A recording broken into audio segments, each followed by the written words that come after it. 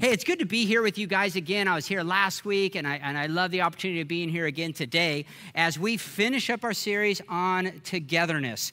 And we've been our overview of this book is this idea that Ephesians is a vision of a beautifully diverse church living in perfect unity, shining the light of Christ in a dark world. That's what we've been looking at week in and week out. And I just want to start today by asking a question. How many of you have found that this might be a little more difficult to do than you might think, right? I mean, last week we talked about our homes and having that togetherness in our homes. Maybe that's where you found it to be the most difficult. Maybe it's difficult just with family and friends and people outside your homes. Because there is so much going on, you're finding that togetherness and that unity is a little bit more difficult.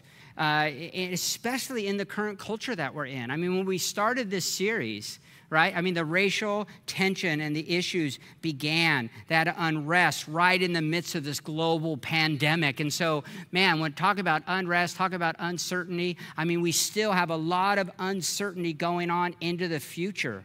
And I would say that we are in a time right now, at least for me, throughout my life, where the polarized differences and the tension of disunity is as great as it's ever been in my lifetime, at least. And then also that uncertainty. We still don't know what that new normal is going to be coming out of all this pandemic and everything that's going on. So it's a very interesting time. It's a very interesting time, and for many of us, we're called to make statements, to make opinions. What do you think about this? What do you think about that? And it could be very daunting. Maybe you have felt that too. I know for me, it could be very daunting to sit there and I don't know what I think about everything, and to feel this force because of the polarization to try to figure that out. So togetherness is a difficult reality right now. But here's what I want to encourage you about.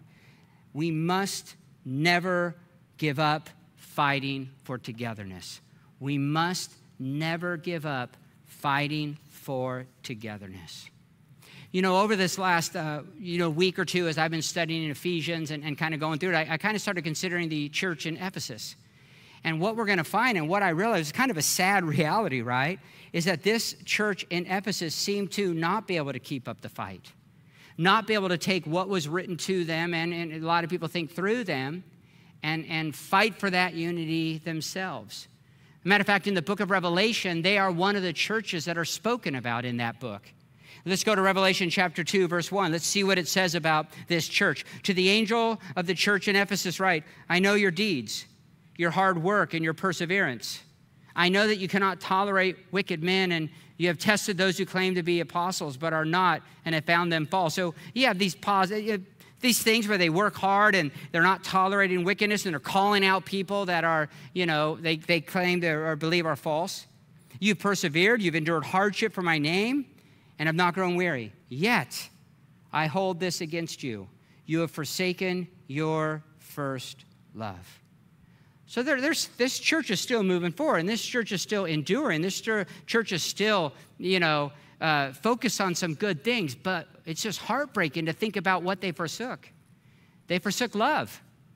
And I believe this is not just love for God that they forsook, but they forsook love for each other, because those two realities cannot be separated, right? Jesus made it very clear.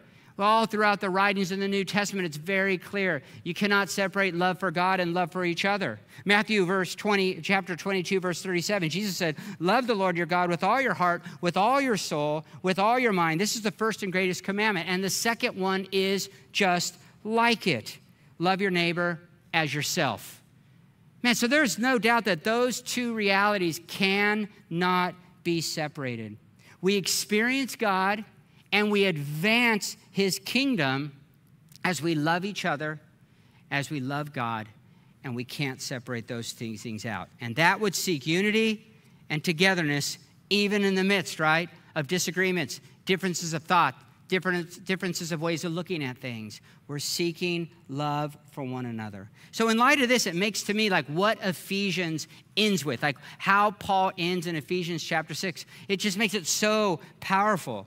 Such a powerful reminder of how are we going to keep together? How are we going to fight for togetherness? Because it's the very heart of the gospel, and it's the very good news of the kingdom of God.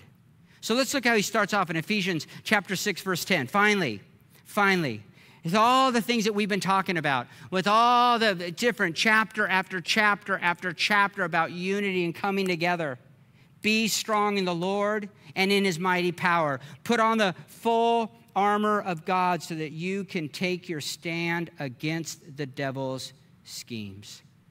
Now, again, I just want to ask you, man, in light of the whole book, what are the schemes of the devil? Like, what is going to be opposed? What is going to be stood against? And probably I would think that what Paul is thinking about, right, is togetherness, is standing against unity. Because here's the reality, is that breaking apart of togetherness, right, that's been the scheme of the devil since the very beginning. This is when you go all the way back to the book of Genesis. You see that this is what was accomplished through the schemes of the devil. When you consider Adam and Eve, who were walking in the garden in unity, right, naked and unashamed, it says.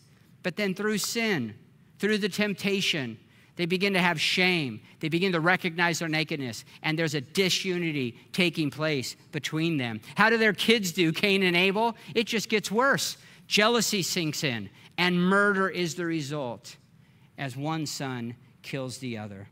And then from that point on, you see throughout, especially Genesis 3 through 11, violence, hatred, power over others, and this divide ends up happening. And then from that point on, throughout the Old Testament, right, it doesn't get any better. All these laws, all these regulations and rules that ultimately doesn't cause people to come together. It causes more and more divide, and ultimately death happens. And then Jesus comes onto the scene. That's the scene where Jesus comes onto, when God becomes flesh, and he gives us this new vision of the kingdom of God. And it's the same thing we just looked at, but look what he says in John chapter 13, verse 34. A new commandment I give you, love one another. As I have loved you, so you must love one another. By this, all men will know that you are my disciples.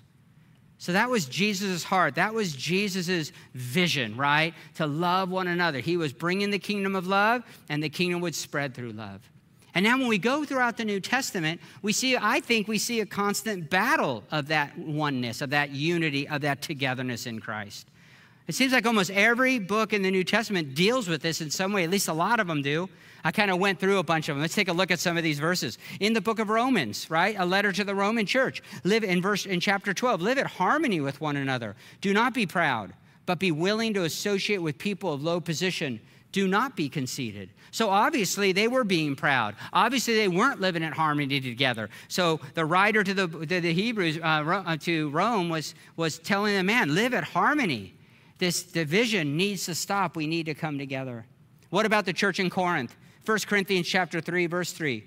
You are still worldly. For since there is jealousy and quarreling among you, are you not worldly? Are you not acting like mere men?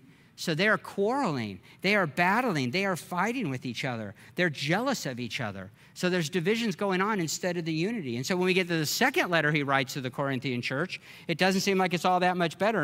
In chapter 12, for I am afraid that when I come, I may not find you as I want you to be, and you may not find me as you want me to be. I fear that when Paul comes back to them, right, that there will be quarreling, jealousy, outburst of anger, factions, slander, gossip, arrogance, and disorder. I'm glad we're not dealing with those things in our culture anymore, right? Especially not in the church. We got it all together. Galatians, he writes a letter to the church in Galatia. And in chapter 5, he says, the entire law is summed up in a single command. Love your neighbor as yourself. But if you keep on biting and devouring each other, watch out or you will be destroyed by each other. So he goes back to that teaching to Jesus, to love each other as Christ has loved you. Then he says, but if you keep doing what you're doing, you're going to destroy each other. It's going to be disunified, and you're going to not be together. It's a very powerful verse. In the book of James, he talks about it. Chapter 3, but if you harbor bitter envy and selfish ambition in your hearts, do not boast about it or deny the truth. Such wisdom does not come from heaven, but is earthly, unspiritual, and of the devil. For where you have envy and selfish ambition, there you'll find disorder and every evil practice. And finally, in 1 Peter chapter 3, finally, all of you, live in harmony with one another. Be sympathetic. Love as brothers. Be compassionate and humble. Do not repay evil with evil or insult with insult, but with blessing. Because to that you were called, so that you may inherit a blessing. You were called to be a blessing, right? You have this Abrahamic promise that through your seed, it says, I will bless all nations. All nations. That would ultimately come through a seed, Jesus Christ. And so this is the blessing that's coming through them, that they're fighting for and struggling with unity and togetherness. And we are still struggling with that to this very day. But I want you to know this, that the battle for togetherness, yeah, it's real. But we can face it, overcome it, and continue to advance the cause of Christ in the midst of it. And that's what I hope that you find yourself encouraged by today, that we can continue moving forward, getting this vision of togetherness in and through Christ, and keep fighting. So let's jump back into Ephesians 6, and let's look at how Paul is encouraging us to fight and what weapons that we could use. Ephesians 6, verse 12. For our struggle, he says, is not against flesh and blood, but against rulers, against the authorities, against the powers of this dark world, and against the spiritual forces of evil in the heavenly realms. Okay, now, we're going to stop on this for a couple minutes here, and I want to challenge kind of how you might see this verse, okay? And what the fight that's actually going on is. You know, the scriptures are clear. We'll look at this in a minute, right? That Christ came and he has victory. He has victory over sin, death, and Satan is what the scriptures talk about through his work on the cross and by his resurrection. Now, what I find is that we often talk about his victory over sin and death. But what I want us to do today, what I want to do this morning, is I think we need to believe and understand that he has victory over Satan as well. And the powers and authorities of darkness, they were defeated as well. Let's take a look at some of these key passages, okay? In John chapter 12, verse 31, Jesus is talking about the work that's going on and what's going to happen at this work. He says in verse 31, now it's time for judgment on this world. Now, so the judgment on the world is coming. Now, the prince of this world will be driven out. Now, Jesus is talking about what he's going to accomplish through his death and his resurrection and the Spirit coming. It's that it's a judgment on the world and the prince of this world being driven out. And who's the prince of this world, right? Satan. Now, let's go into the New Testament, some other writings of the New Testament. Colossians chapter 2, verse 15. And having disarmed the powers and authorities, disarmed them. He made a public spectacle of them, triumphing over them by the cross. So he disarms these authorities. He disarms these powers through what? The cross. Let's go to Hebrews chapter 2, writing to the Hebrew church, verse 14. Since the children have flesh and blood, he too shared in their humanity, so that by his death he might destroy him who holds the power of death. By his death, he might destroy him who holds the power of death, and that is who? The devil. So I just want us to consider here this morning. And I know for some of you, this might be a total, different way of looking at it, and maybe you're going to struggle with this. Maybe you've been raised differently. Maybe you have some different ideas on this, and I understand. That's okay. But I want us to consider this idea that our fight for togetherness against these spiritual forces that Paul's talking about in Ephesians is out of victory, not for some victory. It's not for some destruction of these powers or overcoming these powers, right? We are fighting out of the victory that is already ours. There is not a battle going on against Satan and his cronies with some unknown, outcome still to come. I do not believe that. Yes, we are fighting against the devil's schemes that still wage war, right, in our minds, and it affects our lives. But he has been destroyed, disarmed, and driven out, just like we've been looking at. And I think that's a key for us to understand, that yes, we're fighting against the devil's schemes, And it is still waging war. And we still have these things going on in our minds and affecting our lives. But he has been destroyed, disarmed, and driven out. And I want you to let that bring some strength and comfort and hope into your lives as you fight.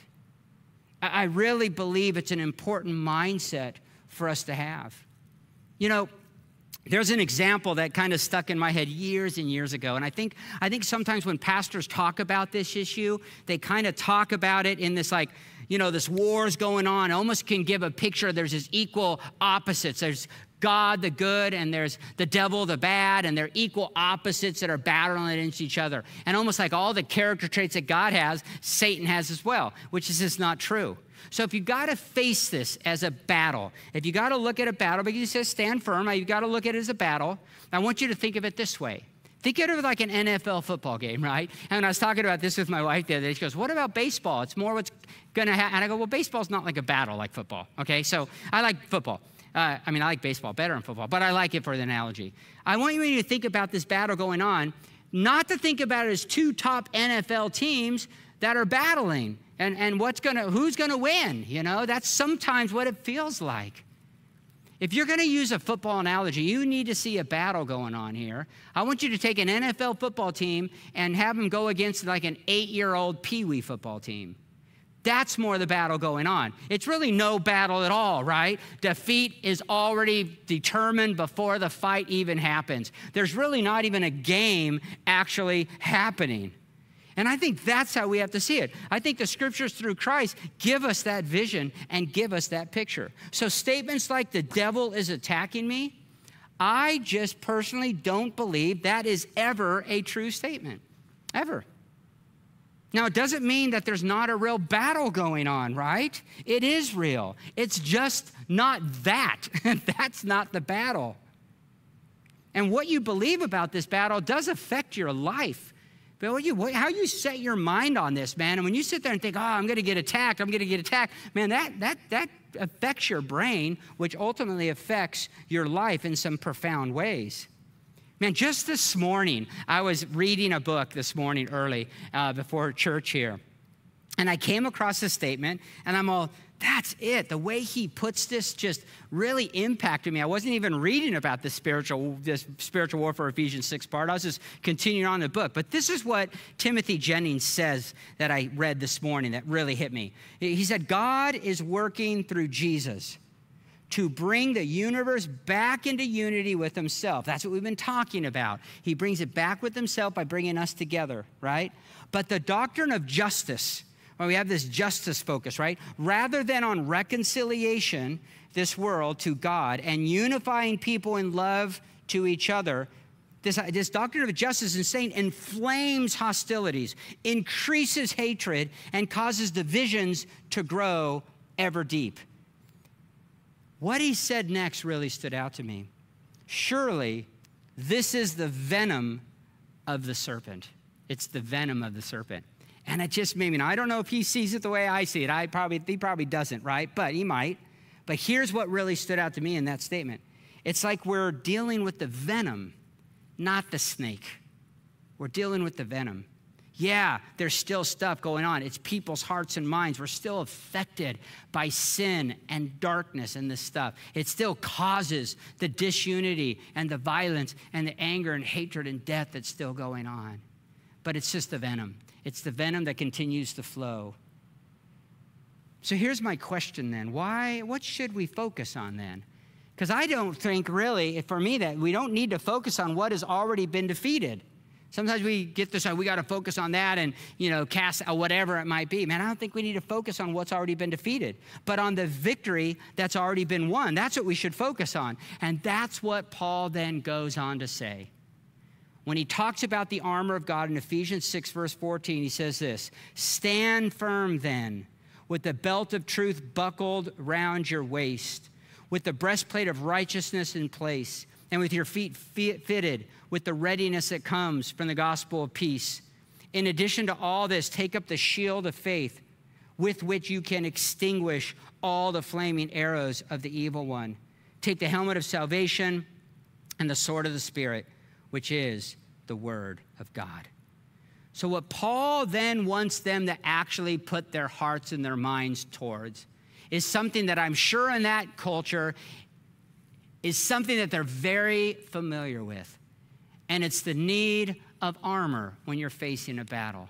The need of armor. I mean, we don't live in that culture anymore. I mean, we don't put on armor, right? But they would have known this. And they would have known that putting on armor to face a battle was so important. So here Paul paints this picture of armor to remind them, number one, that they're going into to have this battle, right? But it's also, even more importantly, reminding them of what they have in and through Christ. I mean, this is how he starts off the book of Ephesians. In Ephesians 1, verse 3, if you remember, going back, he says this, "Praise be to the God and Father of our Lord Jesus Christ, who has blessed us in the heavenly realms with every spiritual blessing in Christ." With every spiritual blessing. That's what he's talking about in the armor. In the armor, he's talking about those blessings. And it's by those blessings that we have from Christ that we then can be a blessing to others. Agents of togetherness, agents of unity, agents of peace. And that's how we stand against these schemes. We stand against the venom that's still flowing around without a doubt, the battle that's still there, and we fight against it. And we fight against that which could cause so much division and so much destruction. So let's just briefly go through. Man, we can go through this armor and spend like a whole series on this armor without a doubt and take each one of them and talk about it. But here's what I want to encourage you as you think back and go through this. All these things are dealt with throughout the book of Ephesians. Like almost every single one of them in some way or another is dealt with. So let's take a look. Truth. Truth that God is for us, that God has a plan he will accomplish, that we don't have to fear, right? He is victorious. And this plan is he's going to bring everything in heaven and earth under Christ together. That's what we've looked at from the very beginning. That truth stands. Focusing on righteousness. Righteousness. A righteousness not by heritage, that you're a Jew or you come down this certain line, not by following the laws or belonging to the right religion, right? But it's a rightness with God by grace and love. That's the kingdom. He's bringing us to himself. He then goes on and says, peace, peace. Now, those that are near, the Jews, those that are far away, the Gentiles, right? They have peace with God through Christ. I mean, this is one of the most beautiful pictures that's painted throughout this book. The dividing wall of hostility between them broken down and destroyed so that there's now peace with God and there's peace with each other. Focus on that in this battle for togetherness. And faith, believing and trusting in these truths can extinguish, all right, the lies and the accusations that might come our way, that we might battle with still to this day. Faith and trust in what God lays out as his promises helps us fight against those things. Because, man, when those things sink in, division and disunity comes out of it. Salvation, that this is all by grace, not works, right? That our salvation is by grace, not by works. Nothing we need to do to earn it. Just receive it and enjoy it and let our minds rest on that, this helmet of salvation. And then finally, he says the Spirit, the Word of God, Jesus. He is always with us, leading and guiding us, never forsaking us, and he will empower us. To know that we are never alone is something to set our hearts and our minds on and will help us to stand against these schemes that want to divide and destroy instead of bring together and unify. What amazing promises. These are amazing promises that we have seen throughout the book of Ephesians that I mentioned earlier, and with a very specific goal in mind, right? To help us see what we have in Christ and empower us towards togetherness. So you see, we fight for togetherness by remembering and trusting in the blessings that are ours in Christ. That's how we fight. This is the armor that we put on. It's kind of interesting. Well, how do I put on this armor? Man, I think this armor is what we believe, how we see things, right? That's what makes the biggest effect. It's focusing on these truths, these understandings over and over again, reminding us of what we have, who we are, and how powerful, beautiful, and wonderful the God is that we know and we trust in and we serve. As I mentioned earlier, when we realize, how blessed we are, that's what empowers us. That's what empowers us to be a blessing and can help us seek unity and togetherness for the glory of God and the benefit of others. And it's an important focus to have. Remembering. I remember years ago, I heard a guy talk, and this just hit me. And the question that he asked is, what's the opposite of remember? This is 20 years ago. What's the opposite of remember? How would you answer that, right? Obviously, my initial was forget. And he said, no, it's dismember. It's dismember. I'll just never forget that. It dismembers me from these promises. And when I get dismembered, my brain gets dismembered, then it begins to dismember people. And it gets them to disunify and destroy each other. So remembering helps bring us together. It brings us an understanding of the blessings we have from God and empowers us to love others. So with that, right, I want us to look at Paul's final encouragement, Ephesians chapter 6, verse 18. And so he finally says, and pray. Pray in the Spirit on all occasions with all kinds of prayers and requests. With this in mind, be alert and always keep on praying for all the saints. Prayer. How powerful can prayer be in this fight for togetherness? Praying on all occasions with all different kinds of requests for all the saints. It's such an important reality and an encouragement to us. One thing I love about Ephesians is 2 different times in this short book, Paul teaches a prayer. He tells them, this is what I'm praying for you in. It's some of my favorite prayers in the Bible. We've looked at them already throughout this series, but let's go back to them. As he closes and encourages us to pray, let's go back and look. In Ephesians chapter 1 is his first prayer. He says in verse 18, I pray also, right? And what does he pray for? That the eyes of your heart may be enlightened. The eyes of your heart, that your heart may see something, right? In order that you may know the hope to which he has called you, the riches of his glorious inheritance in the saints, and his incomparable great power for us who believe. It's exactly what we've been talking about. He's saying, I hope that your heart's enlightened, right? I hope that you can see deep inside this hope in Christ, what he's called us to, and this power for us to believe, to live in togetherness, and to advance the cause of Christ through togetherness. That's what he prays for them. Look what he goes on in Ephesians chapter 3. He prays again in verse 18. And I pray that you being rooted and established in love may have power together with all the saints to grasp how wide and long and high and deep is the love of Christ, and to know this love that surpasses knowledge, so that you may be filled to all the measure of the fullness of Christ. What a beautiful prayer. And here's what I want you to consider when you think about prayer. Paul doesn't pray for God to intervene and change the circumstances they're finding. I mean, Paul's in prison when he writes this letter. So he's not praying for him to intervene and change circumstances. That's not what Paul prays for them. What does he pray, right? He prays that they may see the promises of God, trust in the Holy Spirit's power within them, and grasp how deep and beautiful the love of God is. So here's the point. Like, we fight for togetherness through prayer by asking God to help empower us to accomplish it, to open our eyes to see what the blessing is that we have through him. Because when we grasp that, we will then understand and be empowered to be a blessing to others. And I think that's important for us to understand when it comes to prayer. That we're actually asking God, right? We're asking God to help us to understand this armor, these promises.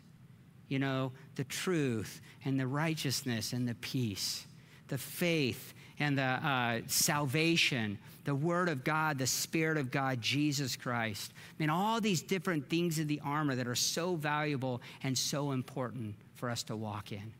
That he might then empower us to go and accomplish through us what he wants to accomplish, which is togetherness and unity, bringing things together, all things in heaven and earth together in Christ under one.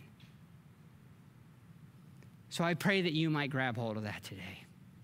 That this study we've done through the book of Ephesians might empower you to fight for togetherness, to fight for unity, that Christ came to put on display through his death and his resurrection. He gives us the power, he gives us the vision that our lives might be about unity and togetherness in our attitudes, that's what we long for, and which ultimately then will show itself in our actions. That's how we live. And God then uses you, as it says, as his ambassador to say, be reconciled to God, be reconciled together. This is the good news. This is the power of God in and through our lives. And it just might change your life and how you approach things. And through that, begin to change the world around us as well. Let's pray. Father God, thank you so much for this book as we've just journeyed through Ephesians over the last couple months. And may we grab hold of your heart for togetherness, your heart for unity. Man, what you did on that cross to show the heart of God, how you proved it through your resurrection, that this is what you're about. May our hearts and lives be about loving as you have loved us. May that create unity and togetherness in our homes, in our neighborhoods, in our communities, and around the world. As your kingdom comes and your will is done in our lives, in our hearts and minds, and through us to others. For your glory and your honor and your praise. In Jesus' name, amen.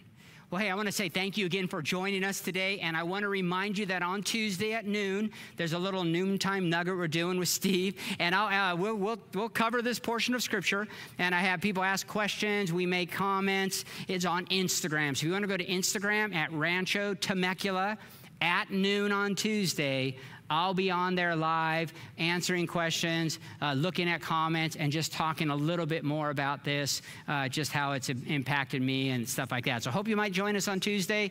Come back next week as we start this new series. It's going to be an awesome one. Hope you have a great day. God bless you, and we'll see you soon.